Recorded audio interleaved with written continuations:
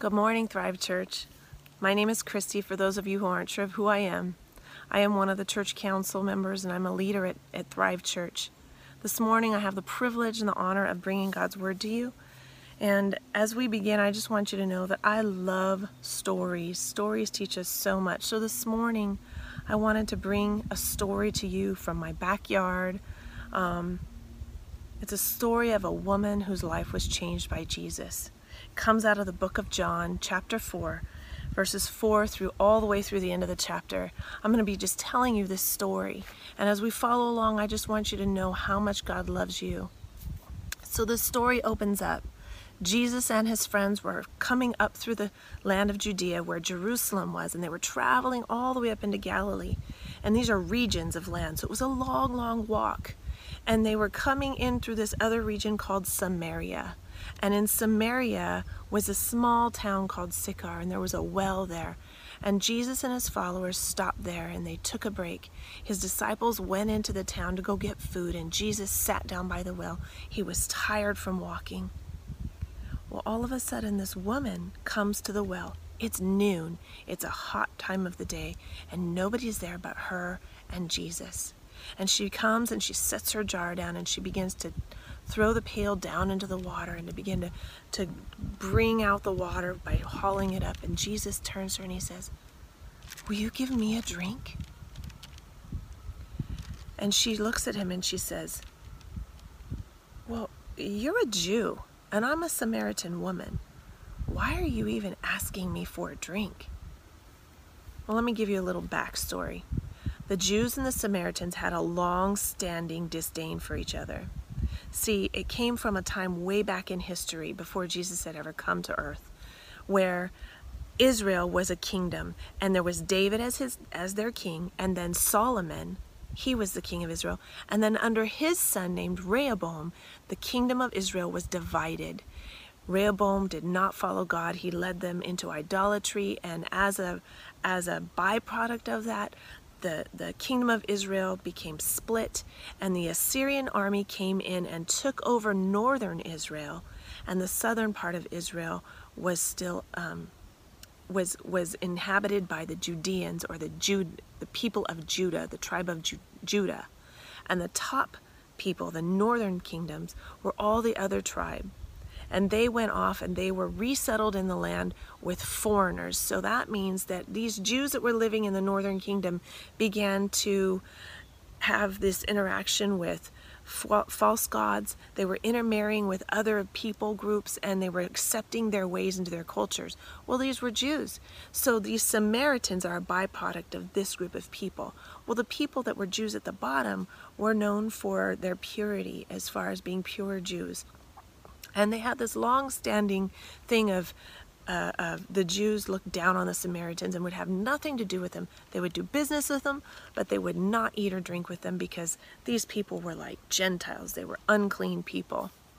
So here Jesus is, the purest of all Jews, speaking to a Samaritan who was a woman. On top of being a Samaritan, women were never spoken to in the marketplace.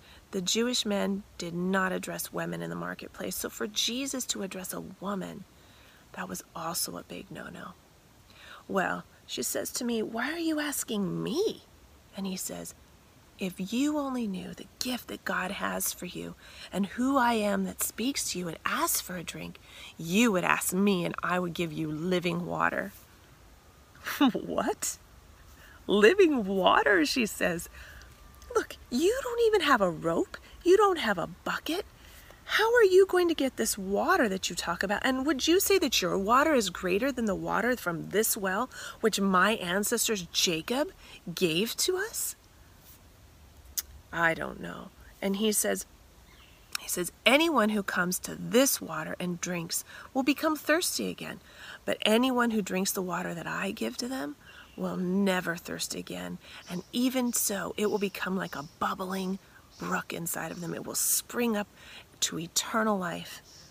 Well, the woman says, "I want this water. Give me this water." "Yeah." And he says, "Go get your husband." Wait a minute. I don't have a husband. Jesus says, you're right. You don't have a husband. You've had 5. And the one that you're living with now, you're not married to. You're right. That's true. The woman was truthful, and she says, well, sir, you must be a prophet. You're not just some regular guy. You must be a prophet. The lights go on like, oh. And she says, tell me. So is it okay? Why is it that you Jews think it's so right to worship in Jerusalem, but it's okay? But my ancestors say that it's good to worship here on Mount Gerizim. See, Mount Gerizim was known as the Mount of Blessing way back when God gave the laws to Moses, and he gave them to the people. There was a Mount of Blessing and a Mount of Curses. So the Samaritans still worshipped at Mount Gerizim as they figured that was the right place to worship. While the Jews followed the Davidic line and they worshipped in Jerusalem where David had built a temple for the Lord. So there was this division in every area that you could think of between these people groups. And she says, set it straight. Why is it right and why is it that we're wrong? Well, Jesus says to her, believe me, dear woman, the time is coming that it will no longer matter where you worship. For it won't matter if you worship the Father on this mountain or in Jerusalem. See, you Samaritans know very little about the one you worship, while we Jews know all about him. For salvation comes through the Jews. But the time is coming, and is here now, where those who worship the Father will worship in spirit and in truth. And the Father is looking for those kinds of worshipers who will worship him that way, for God is spirit. And he must be worshipped in spirit and in truth. Well, the woman looks at him and says, well, I know the Messiah is coming. And when he comes, he's going to set it straight. Jesus he looks at her and he says, I am the Messiah. Oh. Now here is a right? So she's astonished and her mind is running and racing. At the same time that Jesus does this mic drop, the disciples come back and they're seeing Jesus speak with a Samaritan woman, and their minds are like, what is he doing? This is so not okay. Why is he talking to her? But they don't say anything. They're thinking these thoughts. Well, at the same time, the woman leaves her jar at the well. She doesn't even finish. She runs back to her village and she says, listen, there's a man out there who just told me all about myself. He knows everything I ever did. And do you think this might be the Messiah, the one we've been waiting for? And the town comes running out to meet Jesus. And it says that the town began to talk to him and they said, hey, we want you to stay with us. And so Jesus stayed there in that town for 2 more days. And it says that in this time that many people came to believe in him. And they said, we now know, not because you told us, woman, but because we have heard him ourselves. And we know that now he is the Savior of the world. What? What a cool story. This story is so amazing. Here's some points that I love. Jesus was tired and he waited at the well at noon. That's what we see. But the truth is that with Jesus, nothing is an accident. It's all intentional, and God does things great. He is there at noon when he knew this one woman would be there. He knew that he would show himself to her. He would say, I am the Messiah to her, and she would be faithful to run back and share the news, and this whole town would come to know Jesus based on this one woman. What I love about this story is that Jesus, who was the purest of all Jews, came at just the right time and met the lowest of the Jews, a woman who had been in multiple relationships with men like they were her husband, and yet he never condemned her. He reached out and showed himself to her. Isn't that beautiful? That's an amazing thing, that God reaches out to sinners. He reaches out to us. The other thing is that Jesus, he never condemned her. He never condemned her. He called out her sin. He didn't pass by it, but he never condemned her. He said, dear woman when he addresses her again. And he says the Father's looking for true worshipers who will worship in spirit and in truth.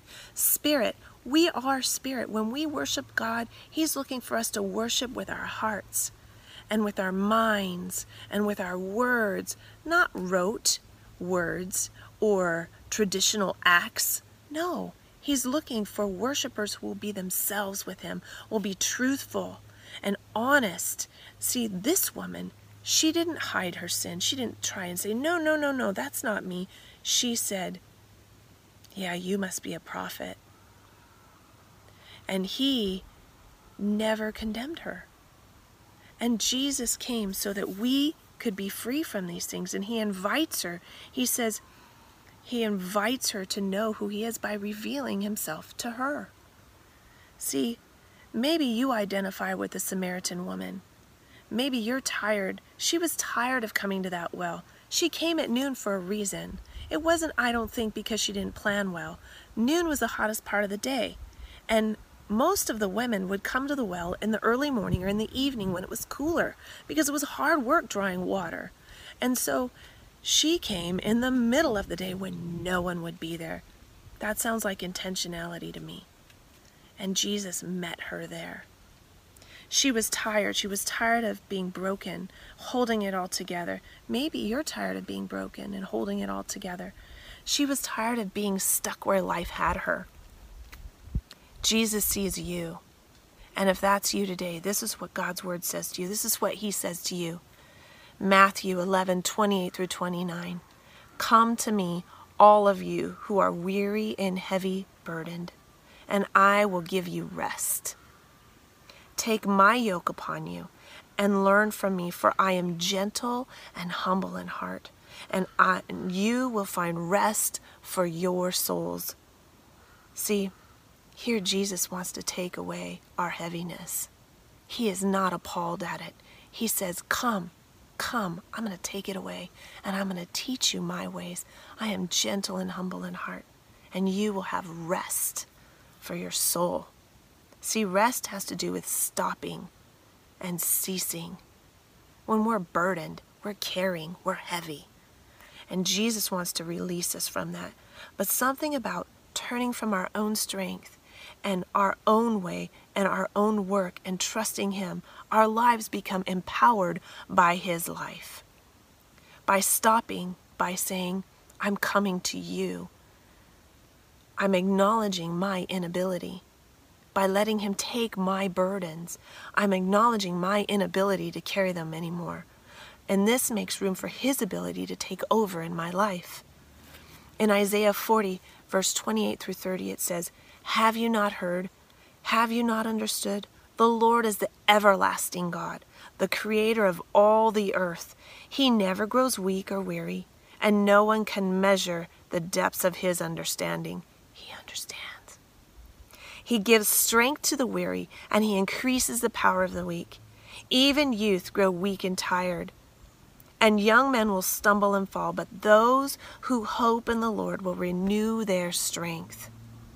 I encourage you, friend, address the sin in your life with Jesus. Don't try and hide it. See, we all have it, and there's different ways that we deal with it. We either shrug it off like, not a big deal, I think it's okay, or we hide it with shame. If they just don't know, I'm okay. Or we face it and we say, I don't want this anymore, God. And you know what?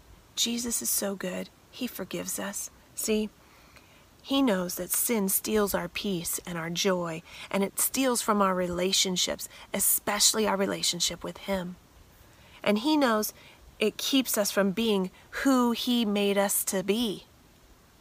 The woman at the well at noon, she was there because she did not want to be with others. You know what? She had this sin in her life, and people knew about it. And it was holding her back from being all she could be. But at that moment, Jesus met her. And what did she become? She became a woman who was empowered and went back and turned her whole community to the truth of who Jesus was. See, friend, Jesus doesn't look at our sin as who we are. He doesn't hold that against us. In fact, he came to pay for it, to set us free with his very life.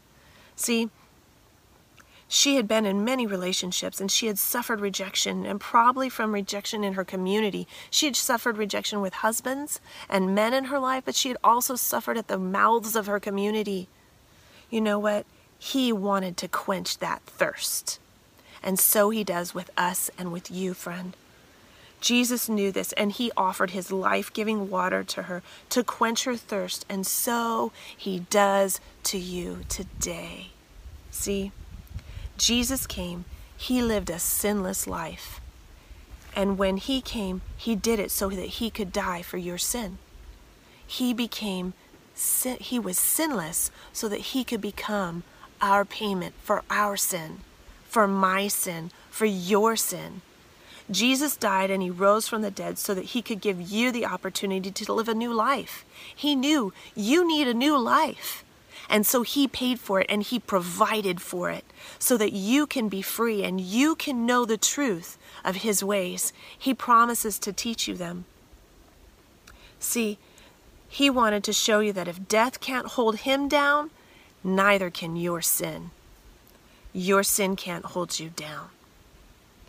For those who receive Jesus, we are made free from our sin. We're made new like him. God doesn't look at our sin.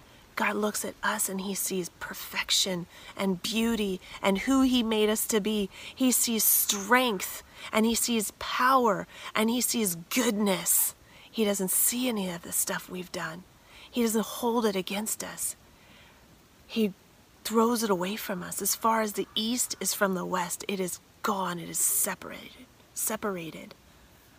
So your hope is this, that one day he is coming back for you. And he is going to take you to heaven to be with him. That is the truth. But here's the deal. He's done all this for us, but we have to accept it. We have to choose to believe it and live by it and say, I'm yours again, God. Here's my sin. Here's my life. I don't know how to live. I don't know how to live your ways. Teach me your ways. And you see, through that ongoing prayer and that ongoing just struggling, in a sense, before him with our sin, he never looks at us with condemnation. He looks at us with peace and joy and confidence that you belong to me and you are made for greater things than this. So today I would invite you, accept him in, like the woman, accept I am the Messiah. I am the coming one. And today, listen, whenever you hear the message that Jesus came and died for your sin and rose so that you could have a new life, you need to know that God himself is reaching out to you and he wants you to be his. So today, if you would like to receive Jesus, this is what you do. You pray. You say, Jesus, forgive my sin. I need your forgiveness.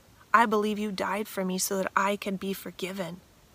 And Jesus, I want your new life that you rose from the dead so that I could have. I need you. Teach me your ways. Make me new. In Jesus' name, amen. That's what you do. You pray.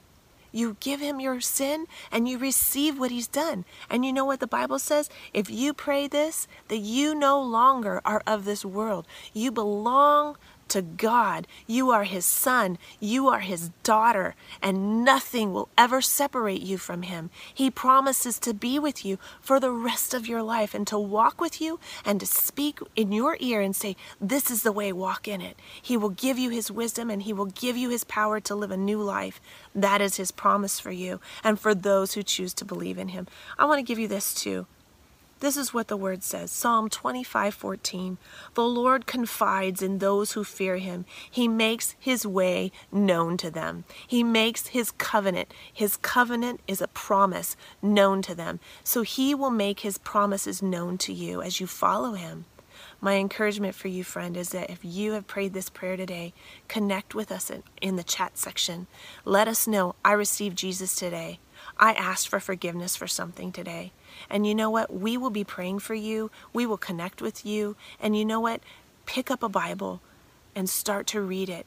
find out who God is and find out what his promises are for you. That's the truth. That is the truth of who you are and who he is for you.